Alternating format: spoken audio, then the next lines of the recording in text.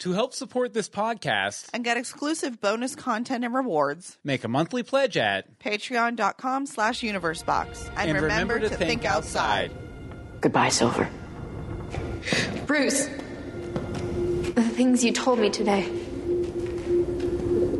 I believed you. Yes. That was the point. Bruce, you can't do this. It isn't you.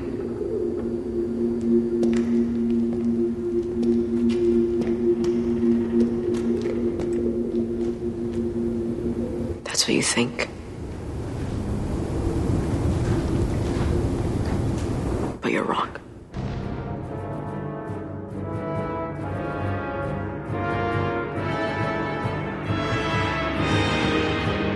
The best liars always tell the truth. Where's the spicy mustard? Welcome to Legends of Gotham, where we talk about Fox's hit series Gotham, set in the world of Batman. I'm Bill Meeks. And I'm Anne-Marie DeSimone. And we're back again for another wonderful episode of Legends of Gotham. Legends of Gotham. Oh, yes, we should definitely show that. That we both have our Legends of Gotham shirt, which you can get by going over to legendsofgotham.com and clicking support, I think. Support the show, something along those lines. Yeah, it's right up along the top. You'll see the link right there. A whole bunch of different shirts. A whole range of products, including a bloody knife with the Legends of Gotham logo on it. Which, I mean, you know, it's very appropriate. But we're here recording this live, 8:30 p.m. EST at live.universebox.com with our chatters. Let's see, we have Mary H. and Bobby and Scorpio245, and I'm sure we'll have a couple more people hop in there. Yeah, people like to hop in, hop out. Yeah, as the hour goes on, we generally have people hopping in, hopping out. But this is our oh, by the way, we also have new lower thirds. Yes. New hotness right Aren't there. They beautiful? But yeah, this is our next to last episode. Next week will be the mid-season finale. The fall finale, as they now call it, instead of mid-season. But it's winter. Fall finale. I know. It's winter. It well, can't be it's, the fall it's finale. Definitely winter here. Ooh, so cold this week. Yes, it's a frigid 60 degrees. Yeah, here in sunny Orlando. Florida. But okay, I guess we should go ahead and get started with our... one more business thing. Okay. The gift exchange. Oh, yes. Guys, if you haven't signed up for the gift exchange over at universebox.com, you need to do that because sign-ups end sign up before December 1st because I'm drawing names that morning. So do it. Yeah, you can do it now. You can sign up by going over. There's a blog post over at universebox.com. Here, I'll show our video viewers that has all the info to join on Elfster for our gift exchange. It's real simple. It's real easy. I'll also have links to it in the show notes, hopefully for this episode too, over at legendsofgotham.com. If you just want to check there, either or. But we'd love to have you guys involved. And if we get a Gothamer, or if I get a Gotham person in the gift exchange, you can bet I'm going to get them some Gotham themed gifts for sure. Okay, Anne-Marie, why don't you hit us up with the rhyming, riddling episode summary? For sure. How did they set Theo Galavan free? The penguins at fault, the mayor doth decree. Why do the monks live in the sewer? It's a fitting home for all evildoers. Is Silver smitten? Once she hears Bruce. Will the bat's kitten expose Silver's sick truth? Is Theo the mask that turns justice numb? The man who was hiding has the son of Gotham. The son of Gotham! What'd you think, Anne-Marie? I'm a little scared of whatever you just did is what I'm thinking I did a little voice like I normally do. I know, that one was creepy though. Yeah. Yep, no, I liked it. I liked it all. Okay, a lot of episodes go so fast and I'm like, wait, it's over? It's over? This one did tend to drag on a little, but there was a lot going on. Yeah, like just a slow pace. I didn't consider it dragging so much as it was just super packed. Like every time you were like, okay, that's as much content as usually fits in one episode. Then it went on, 6 more things happened. And more people got cut and more things got crazy. More people got a roundhouse to the head. Luckily, no one got their eye stabbed out this week. Thank goodness. Thank goodness. Yes. But that's not for the lack of a knife, because we did have a new character. The Knife. Mac the Knife, I guess you could call him.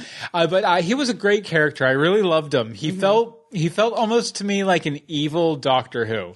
Yeah. Just his mannerisms, the physicality of his acting, the kind of goofy nature.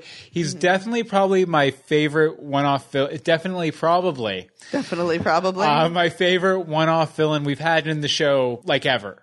Even more than Balloon Man?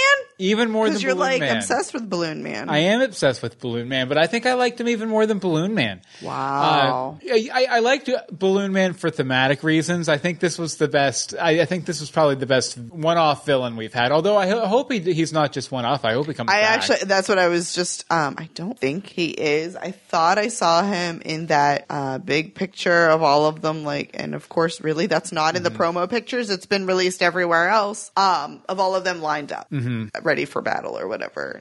Jim next to the Penguin. But I mean, it's not like there's definitely much room for him to come back as we move forward here. But like I said, great character, and I also loved Bruce's plan in relation to the knife and everything. It was this wonderfully devious little plan.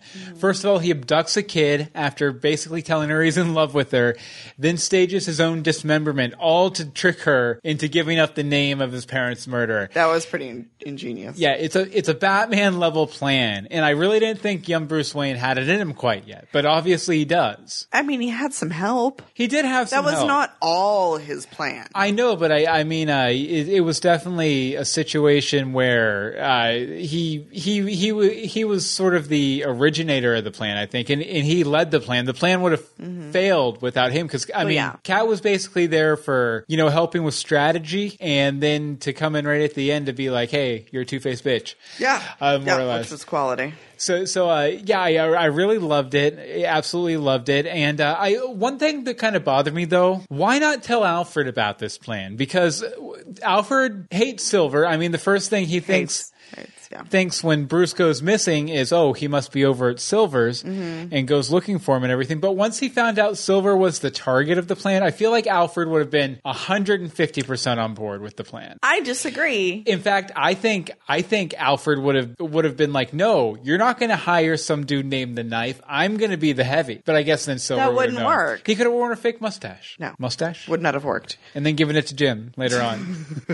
We need that. No, I disagree, because he even tells Bruce, I think it was last week, that he doesn't have the level of deception to get information out of a girl like that yet. Yeah. And I think Alfred would have tried to talk him down, just like he sent the car away. But at the same time, Alfred didn't know anything about Kat's little dossier she had on Silver. Yeah. If they had both come to him with the evidence, I really feel that Alfred would have been more on board, because he's way on board with Plan Batman at this point. Right. I mean, even helping with all the training and everything. Mary H says she could definitely tell David, who plays young Bruce, was very much channeling Batman. Oh yeah. For sure, especially in that last scene once it's all laid bare. Yeah. For sure. And that brings me to my next point, actually, is that, they have the exchange. Silver's like, "This isn't you, it isn't you." And he says, "That's what you think, but you're wrong." Right. And I feel like people like Theo and Silver constantly backstabbing Bruce and,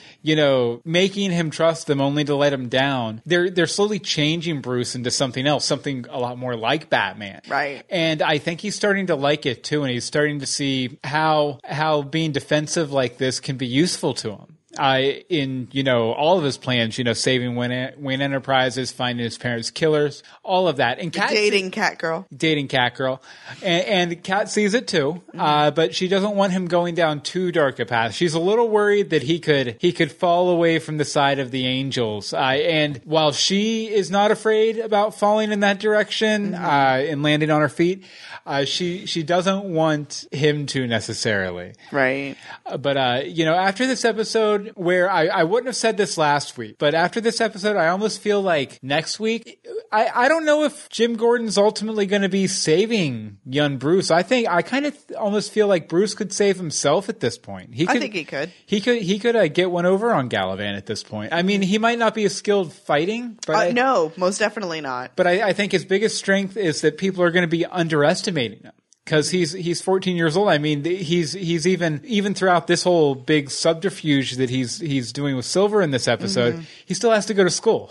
You know, I mean, people aren't going to be expecting a kid that young to be as clever as Bruce is. The school thing, and this is totally not on my list, but we covered most of what my point was and your point. So we had a lot of the same points this week. So he tells Silver to go ask Galavan the name as he's going to school. They go to school together. She headed off to school. Yeah. And, you know, he gets a voicemail after school telling her to meet. Like, I was like, did she just not go? Because the trial hadn't started yet. It obviously, for some reason, didn't start till later in the evening. Well, many questions. As Kat puts it, she's a two-faced bitch. Well, yeah, I'm sure that applies to her schoolwork too. Yeah. I mean, I'm sure she probably, you know, she goes up and she's like, "Hey, teacher, I got a note. I got to leave from school." And this is my impression of Silver. "I got to leave from school." And then she just goes. And then she goes and, you know, contacts Galavan. Maybe hangs out with some monks for a few minutes. Yeah. But you wanted to talk a little bit about the plan too, right? I did. Let's see. Bruce and Selena worked so well together. The entire scheme had both of their fingers all over it. It had enough balance of sophistication and street. So, which was nice, made it feel a little bit more real. This is a very sophisticated play that thankfully played out very well because it could have gone wrong. Bad things could have happened. Oh, yeah. They had me. They had me totally. I was going to say one thing I really appreciated with the way they set this up is we, the audience, didn't know this was a plan until the revelation. Actually, when I realized it was a plan on Bruce's part was when the knife came out of that room with the bloody rag. That's when I was like, okay, this is a plan by Bruce to do something because plot armor, right? Because he's young Bruce Wayne. If he gets 4 fingers chopped off, he's not going to be a very effective Batman 10, 15 years down the line. Yeah. You know, I still feel, until it's proven otherwise, that Bruce Wayne has this tremendous plot armor around him where, you know, he might get beat up, he might get slapped around by adults and everything.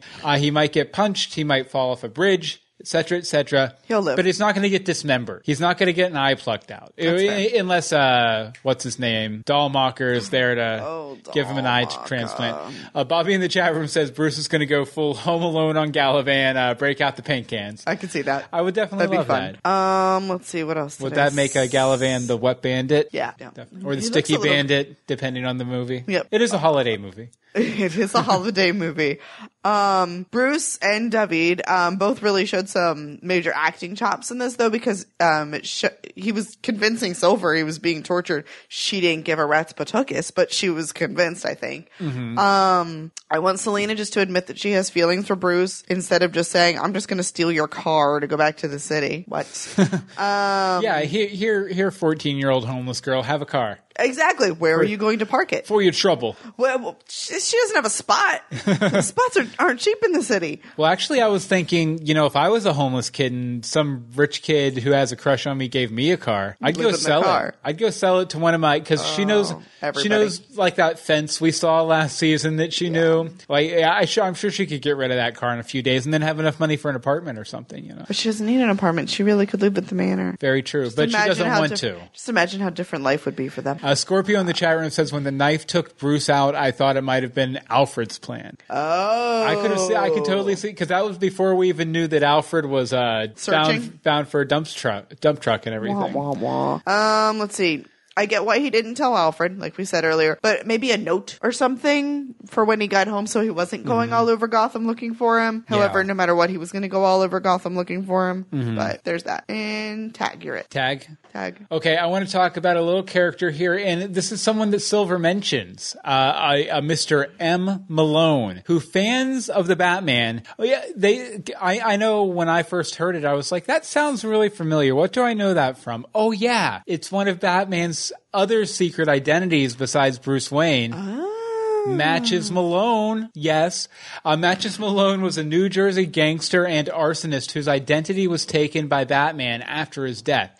Basically, whenever Batman needs to infiltrate the criminal underworld, he puts on a fake mustache, pops a match in his mouth and chews on it and goes out as Matches Malone to kind of suss out information and stuff like that. So yeah, that if you thought the name sounded familiar, that's where you've heard it for sure. Mm-hmm. And I thought it was really interesting that they brought that up, because I wonder, for one, was she telling the truth or not? I know Bruce is kind of about halfway in between believing and not believing her. Yeah, I don't know if he was convinced. Like I kind of think it was because there was just she didn't give up that information until her life was on the line. Right. I almost feel like she gave up the information because she had to, and then when she realized she'd got by Bruce and Selena. No, it's just making it up. Yeah, it was a bad excuse. Although if she was lying, this is the second time Bruce has had a young girl that he's been infatuated with lie to him about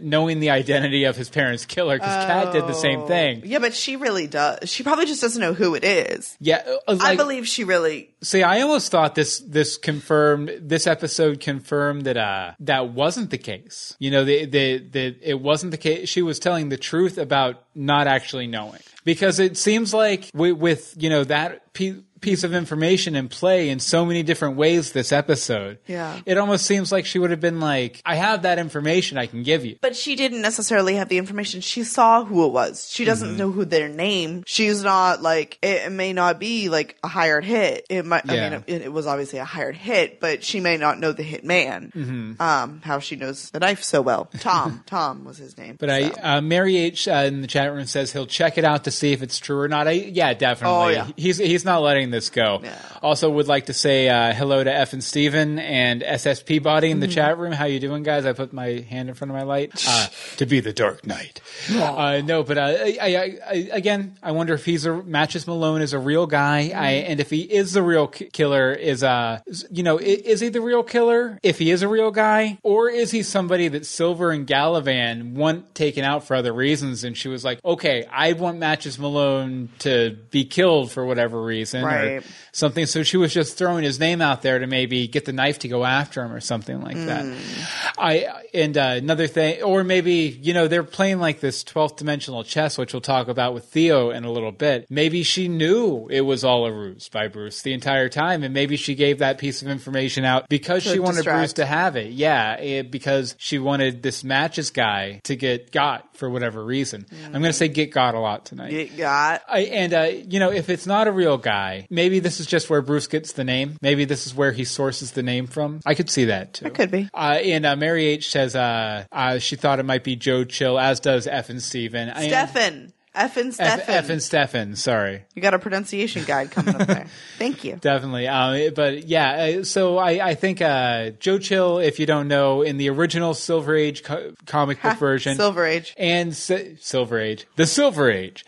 That might be a good episode title. But in the original Silver Age version of the story, and a few other versions of the story, Joe Chill is the guy who killed Thomas and Martha Wayne. But it's going to be interesting to see where that thread goes, and if nothing else, I'd love to see young Bruce Wayne throw on a pair of sunglasses and a fake mustache, get out there in the world, throw a match between his teeth, and start. That could be interesting. Yeah, that'd be a lot of fun. I basically my end game for the end of the season, I want everybody to be wearing fake mustaches by the end of the season. Catgirl, including us. I have a real one though. I guess but a fake one might look better. Yeah, definitely. Yeah, but lots of interesting stuff about Matches Malone. You wanted to talk a little bit about Theo and Tabby, right? Oh, Theo and Tabby. Okay. Tabby. So, are they monks too? I think Theo is. Yeah, but... Well, then I still don't get Tabby's deal, and it's driving me crazy. Like how so? I don't know. Would it be real sisters? I mean, is she like? I guess would that make her a nun, not a monk? I don't know where she fits into the puzzle, nor why she is so skillfully trained in battle. What I'm wondering is what she was looking for in the apartment. There was a knife. What was it? That's what she stabbed Alfred with. Okay, I didn't know if that was. I didn't see that move. Yes, she pulled it out from under the stone. Like I saw her looking for the thing, no, and then I saw her stabbing Alfred. I didn't see the in between. Yeah, there was an in between there. Well, then she has to still be working with Theo, right? Because they're all about the knives. Well, they're family, so she And still I'm guessing that's the knife that Penguin had stolen. No, because this one was in like is it called a sheath? Whatever, a knife holder? Stuff like that. So, okay, let's see. They both obviously have physical training, which finally we get to see Theo actually fight someone. But the monks only seem able to speak about the mission, which is why it really confuses me, is that maybe that's a part of monk training and he's like higher than a monk or something. Well, you got to think too, assuming they're both part of the order, which Theo definitely is, but assuming Tavi is too, they've both been trained to kind of fit into man's world and be the order of Dumas agents within the world of man to kind of infiltrate Gotham High Society. Oh, see, Bobby says it was the knife. Yeah, I thought it was the knife once you mentioned that, because I know that he was keeping that in the apartment after he got it back off Penguin. SS Peabody, Theo could fight all this time. Exactly. Oh yeah, and Bobby says it had the same bone handle. But so while the other monks have been secluded in their monastery, doing their monk stuff, stabbing people and drinking blood and all that kind of stuff, stabbing themselves and dripping blood on each other. Yeah, these Theo and Tabitha have been trained not only for that, but also to go out in the world and be convincingly, high society, upper crust kind of people. The entire thing just confuses me. Also, so the monks were obviously planning on coming on this day long before we knew Theo was going to get arrested, or was it long before we knew Theo was going to get arrested? Run that by me again? Okay, so the monks, they didn't just happen to roll into town when they did. That was a date planned long before. Yeah. Because that's not something that you just leave up to chance.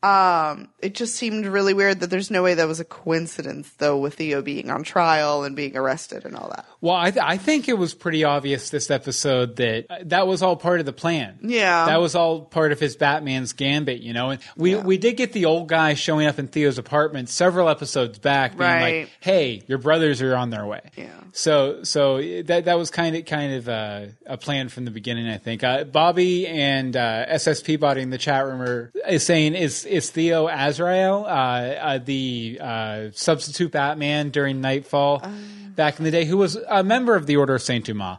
Or Dumas, which I think Theo actually says Dumas at one point. See, I thought he said Dumas. They said both in this episode. Oh, they're killing me. But I kind of think that he might be a little too old for that, because John Paul Valley, I mean, he might be in Azrael, because I believe it's a honorific, it's passed from person to person as sort of the ultimate warrior of the order. But I don't think he's going to end up being revealed as like Jean Paul Valley, the Azrael that took over for Batman or anything. I could be wrong. But he just seems a little too old, and it seems like him and Bruce have gotten off on a really bad foot, because, I mean, even though they had their differences, Batman and John Paul Valley, they had a mutual respect for each other, and I mean, Batman even chose him to replace him as Batman initially before he realized, oh wait, this guy's killing people. Right. So it could be, it'll be interesting for sure. Okay, let's see here. Anything else from the chat room? Stefan says, I got a Court of Owls feel from Theo all season. Now I think he might be in connection with Azrael. Anyone else getting a Court of Owls feel? I definitely feel like that could still be part of it. I think if there's going to be a Court of Owls reveal, it's going to tie into how Mayor James his story changed. Yeah. Like, who told him to change his story? I don't know if someone was put under threat or if someone up above him just told him, hey, no, you got to change your story because we have all these plans with this Order of St. Dumas and everything, and you're messing it up. But even though they held you prisoner forever, you got to frame the Penguin for this, Yeah. It'll be interesting to see, but we're going to take a little break here. Anne-Marie, why don't you tell them a little bit about our Patreon? Hi, we have a Patreon. We do. A Patreon, it's a way for you guys, our listeners, to help support our podcasts and make awesome things happen. It's a monthly donation website system, I don't know, sorting of pennies. You can start donations anywhere from 10 cents up, and you'll get all sorts of perks and shout outs and all sorts of fun things coming. And this will support all of our podcasts. Right now we have Greetings from Storybrooke, Legends from Gotham, or Legends of Gotham, not from Gotham. And last night you may have caught on the feed our We're So Lost #2, which is our new Lost podcast. Which will be starting up weekly in a couple weeks once Gotham is over. So yeah, it's a hiatus show. So whenever Once Upon a Time where Gotham is not airing, we will be doing We're So Lost. So you have 3 months of that coming up, everyone. Also doing a lot of movie commentaries, various specials and things like that on our YouTube, on the Patreon, everything else.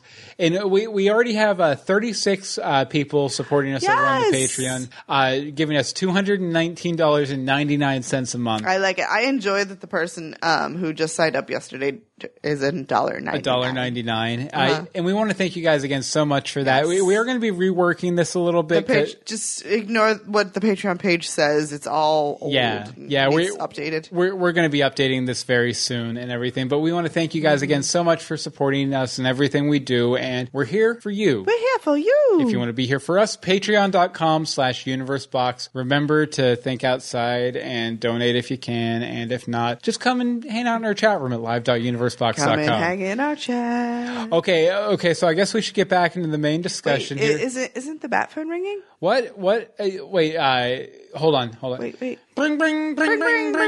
Oh, yes, that's the bat phone. Here. Hey, hello. Legends of Gotham, it's Holy Bat Pastor. How you guys doing? Good. Doing good. I'll make this quick because I know we don't have a lot of time. First of all, I want to share with you a Gotham blast from the past. Remember Lovecraft? That was episode 10 of season 1. Wow. 2 specific items made that a memorable event. Number 1, we saw Alfred explode into James Bond mode. And number 2, we saw Bruce and Selina team up on their own. This week's Gotham was episode 10 of season 2, and we were treated to callbacks of both of those highlights. I thought that was really neat. Almost a year to the day. Next Very up, true, because that was let's like take a glance into the future. Now, this is a striking contrast that I think will undoubtedly influence Bruce Wayne's direction one day. Consider the Order of St. Dumas. They cloak themselves in a mantle symbolizing and associated with righteousness in order to subversively perpetrate evil. By contrast, the Batman will cloak himself in a mantle symbolizing and associated with evil in order to subversively perpetrate righteousness. I will say also when that thief got snatched up by one of the Order, I felt very Batman-esque. Yes. Now that's awesome. Makes me grateful. Which reminds me, we have top 3 reasons to be grateful at Thanksgiving from Gotham Season 2, Episode 10, entitled The Son of Gotham, or as Penguin and Riddler prefer to call it, The Adventures of Ozzy and Harried Ed. I know, that was pathetic. Please forgive the obscure TV reference. At number 3, it's pathetically Victoria's Secret considered holding their lingerie fashion show at a former Abbey in Gotham City, but the dress rehearsal got brutal. The reason to be grateful? You didn't have to personally witness men fleeing the scene. That is, specifically, half-naked, pasty Caucasian old men fleeing the scene. Am I right? Number 2, etymologists and other word lovers discovered that there are terms and or phrases that are not worth learning. The reason to be grateful? You've never had a vocabulary list that included either slap or rub and tug. P.S. Please don't use those in a sentence, like ever. And at number 1, when Penguin poops, he poops twice and he poops big. Truly, Oswald put the pot in Cobblepot. The reason to be grateful? He's not your house guest. Hey, let's talk an arbitrary scale. This was near perfect. I'll gladly give it 99.5 underused plungers out of 100. I gotta run, so this has been Holy Bat Pastor reminding you, hashtag that two-faced bitch got served. And trust me, Jada made this okay too. Thank you so much, Holy Bat Pastor. Thank you, We sir. always love hearing from you, and we will continue to play those as often as you send them. Absolutely. Even with the scatological humor at the end, which I really don't like so much. No, It's you okay. don't. Makes me uneasy. Before we get back to the main discussion, I just want to say some corrections from the chat room. Mary H says the name Dumas is French. The name comes from the author of The Three Musketeers. Oh. And SSP Body says, I hate that Theo continues to drag Oswald's name through the mud. Hasn't he ruined his life enough? I agree, definitely. And so does F and Stefan. Says, agreed, Peabody, but I hope Penguin gets his at the end. But I think that might be too similar to the ending of the first season. It's going to be interesting to see where they go with that, especially considering the trailer, which we'll talk about here in a little bit. Yes. Okay, but I wanted to talk a little bit about the fight scenes in this episode. There was a lot of mad respect to the actors on this show for all of their fight choreography. Yeah, and I will say we've been watching the CW series iZombie a little bit. Yep. And watching those episodes makes me appreciate Gotham's fight sequences so much more. Like, their fight choreography on Gotham is amazing and far above anything they're doing, at least on that show on the CW. And I mean, we're also, only on like episode 5. Yeah. And they are on season 2 and just got extended. Yeah, season 2 might open up a whole nother can of worms. But I mean, even stuff I've seen on like The Flash and the couple episodes of Supergirl I've watched and stuff, like there are big fight scenes, but it's all like, it's 90% CGI. There's no real practical fighting, really. I mean, it's like punch and then 2 CGI cartoon characters fly apart from each other, where this is like actual people. And yes. I'm sure some of it's stuntmen and stuff. I'm sure. Actual people.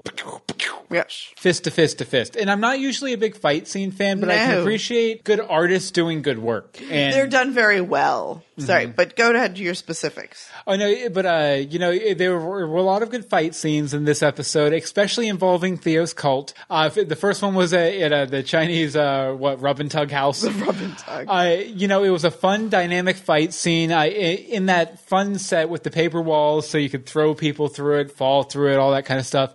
But at the same time, it felt like a very impractical setup for a whorehouse because, I mean, in a whorehouse, you don't want paper-thin walls, right? I mean, I won't get into what goes on at a place like that. But, I mean... I think they know, dear.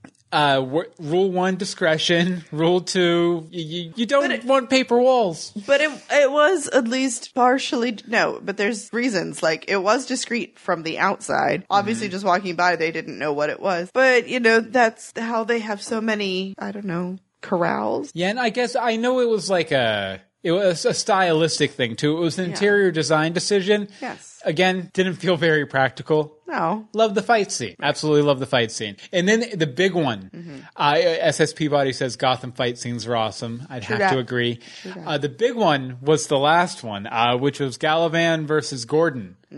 Which was just amazing because, Theo threw down like Theo a madman. Yeah. He did like a roundhouse kick to the head. It was terrifying. It was just insane because I always considered him just a strategist. And maybe the reason all these people from the Order of Saint Dumas were coming over to Gotham was because he was setting up all the, the chess pieces, and then they were coming to knock the other chess pieces down. They were the knights, and he was the player, the chess player, the strategist to extend this metaphor. Evan Steffen says that compared to Daredevil and Jessica Jones, though, Gotham fight scenes are garbage. Fair enough. I haven't seen either of those. Neither have I. Apparently Netflix has Fox beat, but Fox has CW beat. So there's that. There's the ranking.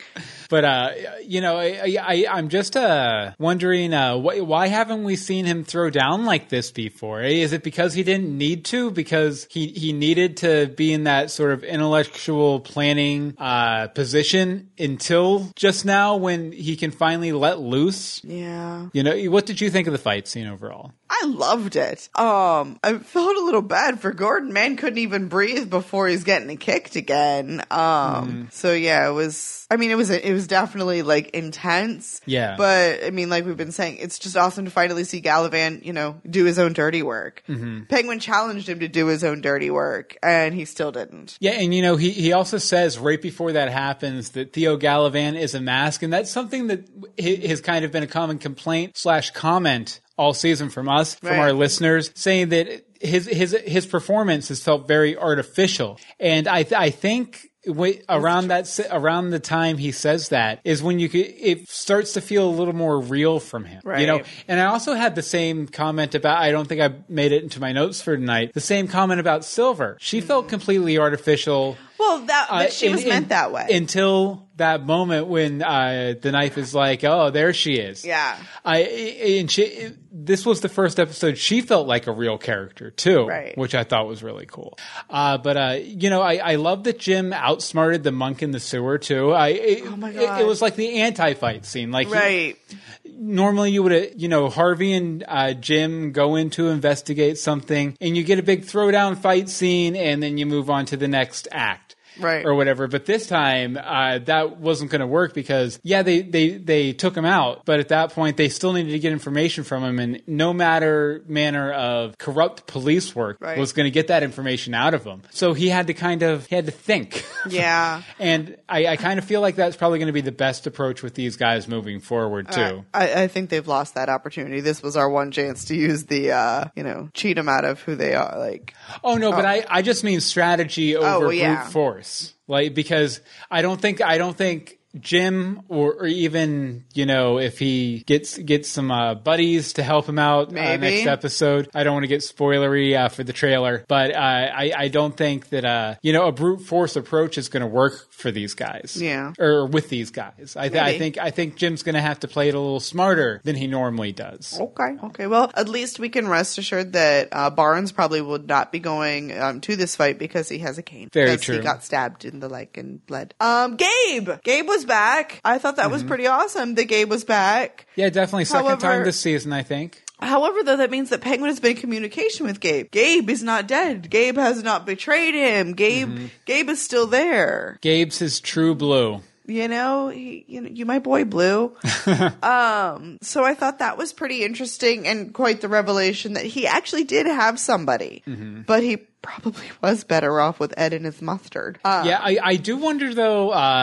If I was Ed, I would be a little upset that Penguin was giving out the address. Even he doesn't know. Yeah, he was at work. I'm saying it's probably going to end up coming out at some point. Of course, it's going to come out. I have a feeling that Ed is going to continue to regret that decision to let Penguin in there. But they're not really. They're not friends in like Comic Land, are they? They work together sometimes, yeah. Do they? Yeah. Okay. Yeah. Which, they could still definitely have that type of relationship. An enemy of my enemy is my friend sort of thing. Yeah. Let's see. Mary H. in the chat room says, loved when Gallivan did not pull the Goldfinger thing and leave. James Frain's performance was so funny when he turned back around to challenge Gordon. Yeah. I have a few minutes on time. Oh, why not? Why not? Although, I do kind of question why he felt the need to go by himself to collect Bruce. Like, that seemed a little like, you could have sent somebody to do that. Maybe those two cops or something. Well, obviously, they're dead now. Yeah, they're dead. But, someone like that. But I think he's running out of dudes, too. Could be. We've seen two of the brothers go down, and there weren't that many of them. Maybe a dozen. Yeah. So, and then roughly. you got the old guy, so there's that. Okay. So I guess we should go ahead and address, the Penguin Ed relationship as it is. Nigmapot. Something like that. Nigmablepot. Bosom buddies, as it were. I think it's safe to say that the honeymoon's kind of over now with these two. I'm surprised how quickly Ed has fallen out of fascination with Penguin, and now he's just the weird roommate who's bothering him at work and touching his stuff while he's gone and everything. It happened really sharply because the last time we saw them, they were just having a good old time. With Leonard. Yeah. Drinking some wine, having some Chinese food. Killing a dude. Chinese food. I did notice that, when Gabe showed up, Penguin was stopped before he could dispose of Kringle's glasses. But he destroyed them. He did crush them, but they're still there. We don't know that for sure because when we saw him, as far as we know, but Penguin was in his pajamas and then he left in a suit. So there was time he could have been like, Gabe, throw this away, or I don't know, I don't know. Well, I'm just wondering, if they're still there, even in a crushed form, is Jim going to end up finding them? And Sergeant Doherty's badge is still there too. See, that's what I think he should have gotten rid of because it's more believable that Kristen forgot her glasses one time. Yeah. However, Doherty's police badge. There ain't no reason you should have it. But yeah, I'm wondering if Jim's going to end up finding those. Is Oswald going to bring Jim over to Ed's apartment? Because obviously, they're kind of connected now. because Oswald's very much a fugitive. Now he has this cop who everyone's assuming is dead. Jim's probably not going to want to be exposed. Is he going to be hiding out at Ed's apartment? Is he going to discover that Ed and Penguin are in cahoots?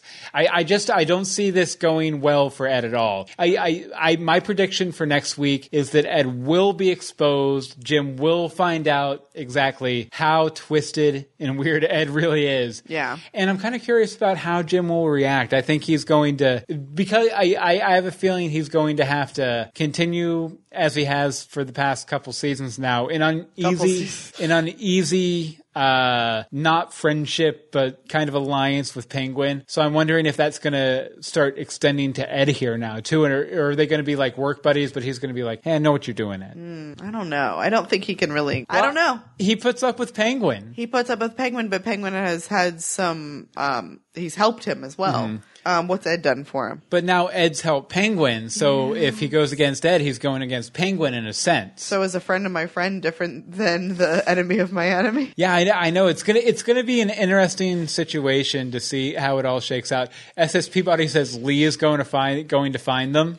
I would love for Lee to knock on the door and have Penguin answer. That would be fun. That'd be fun, but I don't think Penguin's going back there. I think Penguin's done there. Mm-hmm. Yeah, and Mary H., I know that Ed told Penguin to get rid of them. I'm not. We didn't see him officially get rid of them, so I'm considering them still in play within the apartment because the news that Gabe gave Penguin was so distracting that he probably forgot everything he ever thought about Enigma, and now he's completely centered on Galavan because he knows he's out and he can get to him. He's accessible. Yeah. I do agree that Lee is catching on, kind of. I don't think she really suspected Ed until that entire conversation. Mm-hmm. And Ed's taking it to the nth degree because his guilty conscience is there. And he's scared he's going to get caught, which is his favorite part, apparently, thanks to Head Ed. But, so, I don't know. I'm interested to see what happens next because Lee's really the only one who's shown any interest, which is crazy to me. Mm-hmm. Kristen Kringle was in charge of all of the records. There was always somebody in her office. No. Well, I mean, to be fair, Ed has a pretty decent alibi going now. Yeah. But at the same time, I can definitely see her at least looking into it a little bit more deeply. Yeah, which would be interesting. Yeah, it'll be interesting to see. I also kind of wonder, I feel like we're probably going to get some sort of closure on their relationship and him not trusting her, not coming to bed when she asks him to. Oh, this relationship has to end. Jim being an alcoholic now, a total alcoholic. He was so sad. Yeah, definitely. But it's going to be very interesting to see. Anything from the chat room here? Let's see. Ed doesn't really have anything that he can do to help Jim that Penguin can't. Let's see. If anyone finds them, it will probably be Lee, but that might be a bad thing. Oh no, Mary H. We all saw the Penguin crush the glasses. It's just what they did with the shards of glass. Yeah. That we're interested in. I mean, those were very unique frames. Mm-hmm. You know, and I know if you've been listening to the podcast from the beginning, initially the first few episodes especially, we often have a section in the notes where we talk about the rules for Gotham, like what is Gotham? This defines an episode of Gotham. I think we have a new rule besides the eye gouging, besides Alfred being like, "No, Master Bruce, you can't," and Bruce being, "Yes, I can, Alfred."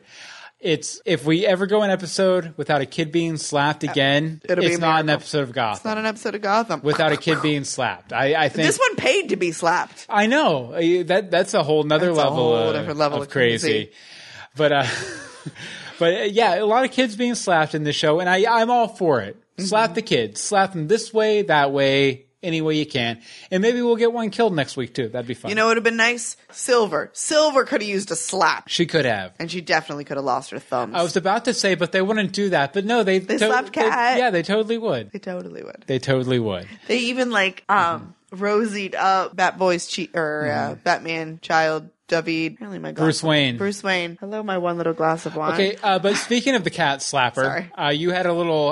You wanted to talk a little bit about the cat slapper here. The cat slapper. Okay, so Alfred and Tabby. This fight. I don't know how we didn't talk about it earlier. Was awesome. Was awesome. I love any time that Alfred gets to actually do something other than just wait on Master Bruce. And he flips that switch so quickly. Oh, that switch goes real quick. Really, really quick. It's so cool to see somebody was able to stop Tabby's whip, because that whip is like her sole thing, especially with her injured shoulder that he shoved his hand into. So that was fun. But poor Alfred. First he gets stabbed and he somehow stumbles away, gets in the elevator, and she chases him, and we fight in the elevator. And then there's more stabbing, and we're in a garbage truck, and off we go. We know you're coming back because you're Alfred. But man, catch a break. Yeah, he's on his way to the dump. Although I do think I felt like it was the weakest fight scene of the episode. Yeah, but I felt like it was an episode without any weak fight scenes. Right. It was. If you had to rank them, if you had to rank them, it was the weakest, but it was still really strong. Right. It might have had something to do with it was one of the preview clips for the episode. Yeah, we saw it earlier. Yeah, that might have softened its impact a little for me. Yeah. But Mary says that she liked the fight better than the Gallivan-Gordon fight. Oh, interesting. Very interesting. Well, the Gallivan-Gordon fight was very one-sided, too. This was more of a match between equals, for sure. F and Stefan says, Peabody... Oh, wait, that was a given. Oh, that somebody needs to slap Silver. I say that Jim gets back with Barbara and has a baby, a.k.a. Batgirl, a.k.a. Oracle, then dies giving birth. Yeah. Nice. Okay, well, I guess it's time to decide how we felt about this episode. Okay, let's see. Out of 665 silver slaps, how many silver slaps do you give this episode? 665? 665. I'm typing it. Silver slaps. How many slaps do you give this episode? 643. Why? Because it was a great episode. I know Pastor of Batman said it was near perfect, and I'll agree. It was very significantly perfect. But again, I wanted to see Silver slapped. So there was that. Also, Alfred! Catch a break. Finally. So there's that. You? How many are you giving it? SS Peabody says Jessica Lucas threw that knife for real and hit the mark in one shot. So I guess that was like a real knife throw. That's kind of fun. Wow. Yeah, but I'm going to say 660. Nice. Just because it was such a loaded episode, and I really loved the knife. Like, really, the knife. There's so many knives in this. The knife character. Oh, the knife character. Yeah, the knife character. You have to be specific on this. Was probably... It might be my favorite villain outside of Jerome all season. Ooh. Not counting Riddler and Penguin, because they're kind of regular cast members. They're a given. Man, apparently I like this the least of everyone. But definitely. Effin Stefan says 666 slaps, silver slaps. So better than perfect. Yeah, Bobby gives it 657 slaps. Mary gives it 655. And SS Peabody gives it 660. I think we can call that a good episode. We can call that a good episode there, folks. F and Stefan even gave it one more, Mark of the Beast. Went above the above the goal. Yeah, and down below to the depths of the underworld.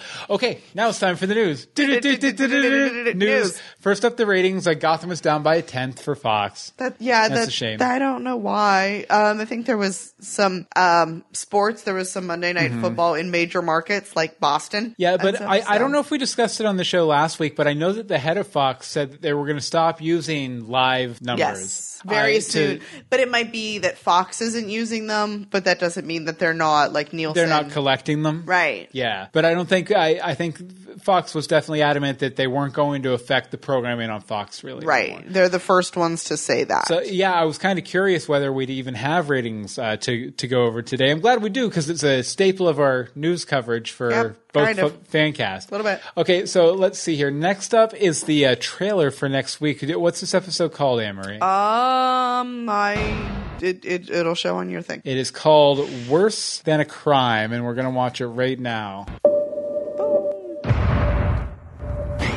Bruce Wayne in a white dress. Robe. It was it's like a robe. Yeah. Are you out of your mind? You keep trying to kill Lots of people, lots of crazy, lots of running, lots of faces, more faces, and then Jim shoots the gun.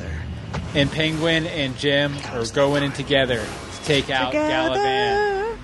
Yeah, but that's kind of what I was alluding to earlier, is that it definitely looks like Jim and Penguin are teaming up towards an end. I'm very excited by that because I can't wait. I mean, I don't think we've ever really seen them work together for a common goal, adamantly. Yeah. You know, so like very into working together. So it's going to be interesting to see how that goes. But it's the mid-season finale. A lot of stuff's going to be going down. It's going to be crazy pants. We're going to have an extra long episode next week, Tuesday night, 8:30 p.m. EST at live.universebox.com. We hope you can join us. Yes. If not, you know what you can do. Oh, here we go. You can abduct a teenage girl. Do not abduct a teenage girl. No. Grab a teenage girl. No, do not grab a teenage girl. Tape up her mouth. Throw her in the back of a van, then abduct a billionaire. Email us, legendsofgotham@gmail.com with your demands. Tweet us at Legends of Gotham with, little selfie updates like, hey, look, teenage girl's right behind me. You can Facebook us, facebook.com/Legends of Gotham. What? Just say hi, because we like... I feel like we're going to get...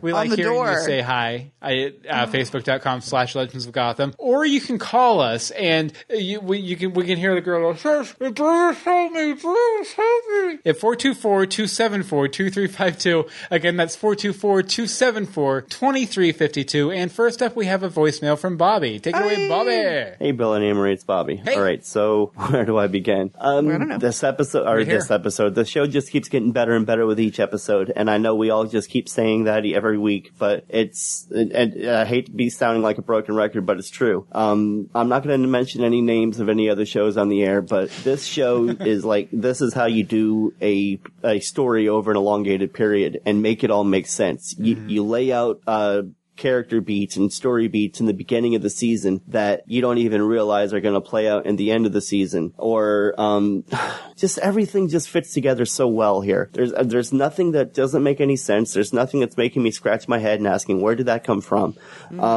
Just everything is gelling so well, and that's what I love about this season thus far. As far as character moments in the show, Bruce and Alfred, I've said time and time again that that's maybe my favorite story element of the show as a whole. But wow, to finally get to see Bruce be somewhat of a badass and get to start to play the role that we all know he's just destined to fill. For a minute there, I almost thought maybe Silver was starting to fall for him, but at this point he doesn't even care, because obviously he's got the thing for Kat that he's always had, and she played him, so he played her. For a second, he even had me. I mean, I know that they're all great actors, but Bruce, when I watch the show, I don't see the actors, I see the characters. And Bruce had me fooled, right up until the thug came out with that blood-soaked rag, and then I was like, oh, he's playing her. He played her like a fiddle. That was awesome. And it was really great to see Kat be like, oh yeah, I'm the gutter trash. And just like, I just love the dynamic of those three. It was really cool to see Silver get put in her place. And then what? M. Malone? Are you kidding me? M. Malone? Now, whether that's the real name or just a name she pulled out of thin air like she was saying, it doesn't matter at this point. We got the name matches Malone. Are you kidding me? Matches Malone? Okay. I'm sorry. Going on. Alfred got to be such a badass this episode. Got to throw down with Tabitha. She wasn't wearing the sling, and so I guess that only took out her arm for a few days, I guess. She wore one of those lace things. Bullock wasn't in a lot of this episode, but maybe Bullock is like a nice spice that you don't want to use too liberally, You just use him sparingly here and there. Yeah, last season he definitely got to points where he was just completely comic relief. Yeah. Although I would like a nice Bullock-centric episode. We'll get there. There's a lot going on. But, of course, me and Bullock, I could always use more. Oh, God, just everything about this episode. The monks finally coming to town with their blood ritual. Galavan, I never thought I'd say this. I've been spilling haterade on him all season, but this episode, he actually turned out to be kind of a badass, and I love that scene with him and Gordon. I see this voicemail is going on long, so I'm going to try to make this short and just cut it right here. Sorry if there's any elements I missed, but I just really love this episode, if you can't tell. And so out of 34 blood-soaked Japanese massage attendants escaping from a brothel, I will give it 32. Awesome episode. Riddler and Penguin. I loved the relationship there. I really did not see Riddler coming in and be the dominant force in that relationship, at least for the time being anyway. But again, here I am rambling now, and I've got to go. Thank you very much, Bobby. Much appreciated, as always. Nice high quality voicemail there from you. Look at you up in your game. Yeah, definitely. Okay, next up we have a voicemail from Brian. Take it away, Brian. Hey guys, it's Brian. Sorry I didn't call in last week. It's just I've been really busy lately. But Son of Gotham. What a good episode. This was personally probably one of my favorite episodes of the season, let alone the show. I feel like Bruce took a lot of big steps this episode, and man, there's a lot to talk about. So my favorite scene of the episode was probably the Alfred Tigress fight. I mean, I didn't expect those two to fight, you know? It's like one of those things where you would never expect that to happen. So I liked that a lot. I also loved when Jim and Gallivan finally got to fight, and, you know, Gallivan was just like, basically like, you know, I got time, let's go ahead and fight, and he just absolutely destroys Jim. I thought that was cool, because all this time you think, I mean, this guy probably can't fight, because he has all of his henchmen to help him, but yeah, this just makes him seem even stronger. So I'm really looking forward to the episodes coming in the future. And on a scale of 1 to 10 monks, I'm going to give this a 9 out of 10. Thank you. Keep doing what you guys are doing. I love the show. Hey guys, it's Brian again. I know I just called, but I forgot to say, do you guys think after Gotham ends, it's going to lead to like Batman series made by same people with the same actors? I don't know. I think that would just be really cool if, you know, like 7 years from now, 8 years from now, there's a Batman show right after this with the same actors and stuff. I don't know. Tell me what you guys think about that idea. I like that idea. I love it. I honestly think the last couple seasons of Gotham with a Batman or a proto-Batman, you know, Bruce running around in tights and a mask somehow would be that's like my ideal end game. And I mean, they're all going to age into it perfectly. Yeah, because I mean, this is a story about origins. It's been, you know, pitched as a story about origins. I think after we get the main villain origins, the Jim Gordon origin, and we're getting bits and pieces of the Bruce Wayne origin, I'd really like to see what happens after the origin. Yeah. You know, and I think if we get into like a season 5 or a season 6, that David will be old enough to definitely kind of hang as at least a proto Batman or a Batboy. But I also think that it would be cool if they did a time jump, maybe cast a slightly older actor who looks like David, and maybe, you know, flash forward, do like one season 10 years in the future after Batman's been running around for a while, and do like one season of like a Batman show. That would be kind of fun too. Make that be the final season. Yeah, something like that. Okay, we're gonna wrap up with a letter from Glenn, who got in a little bit late for our episode last week. February 29th. Sorry. But Glenn says, great podcast. I would like to participate more during the shows, but because of the time difference, it makes it hard for me to get on the chat role, as I am in California. I'm currently listening to the podcast a day late and $1 short. So you may cover this in the podcast, but I was kind of expecting more from the Brotherhood reveal. The number of assailants will pose a problem ultimately, but there was something about the way they filmed the stabbing scene that made it have much less of an impact. He's talking about episode 2 weeks prior. I hope I have not become desensitized, but I do not think I have. I'm still looking forward to the storyline. Oh yeah, where the heck was Bullock? Thank you for your time. And thank you, Glenn. And we were very disappointed overall with that one. With the initial revelation of the Brotherhood too, but they kind of won me over this episode. Yeah, a little bit. So. All good things. All good. Okay, well, like I said, next week after you watch the finale, you know, make sure you have the teenage girl in your van with the tape over her mouth. Email us legendsofgotham@gmail.com. Tweet us at Legends of Gotham. Facebook is facebook.com/legendsofgotham. And send us a voicemail like this, because you have to talk in a disguised voice because you have a teenage girl in your van. 424-274-2352.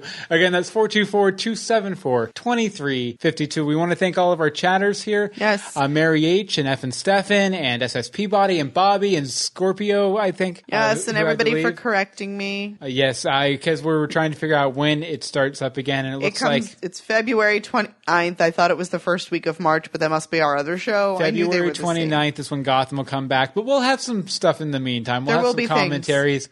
We're trying to get, if you do a Gotham podcast, get a hold of us, because we're trying to do a Gotham Podcasters Roundtable. Yes, and nobody's responded to my email. Yeah, the week after Gotham wraps up. So if you want to be in on that, Let us know. Even if you have a comic book podcast that covers Gotham sometime. Yeah, we'd love to have you for sure. And absolutely. I hate it when people feel like just because we cover the same beat, the Gotham beat, we can't all stop, collaborate, and listen to each other. Anne-Marie, where can people find you online? You can find me on Twitter at AMDSimone. As for me, you can follow me on Twitter at Bill Meeks. You can follow all of the podcasts we do at universebox.com. Follow this show at legendsofgotham.com. And you know what? You can pick up my superhero series Dogboy Adventures at dogboyadventures.com. And you can search for other stuff at google.com. Really? Google needs a promo? Yeah. Well, they're paying, aren't they? They're not paying. They're not paying us. Accommodations provided by Google for this live stream. Google.com. Sign up for our Christmas exchange. Sign up for our Christmas exchange. Yes, definitely do that. But we want to thank you guys again so much. Thank you. Ow. And join us next time for more Legends of Gotham. What about when Jim sliced his hand and bled into that dude's mouth? But it wasn't going in his mouth, it went on his forehead.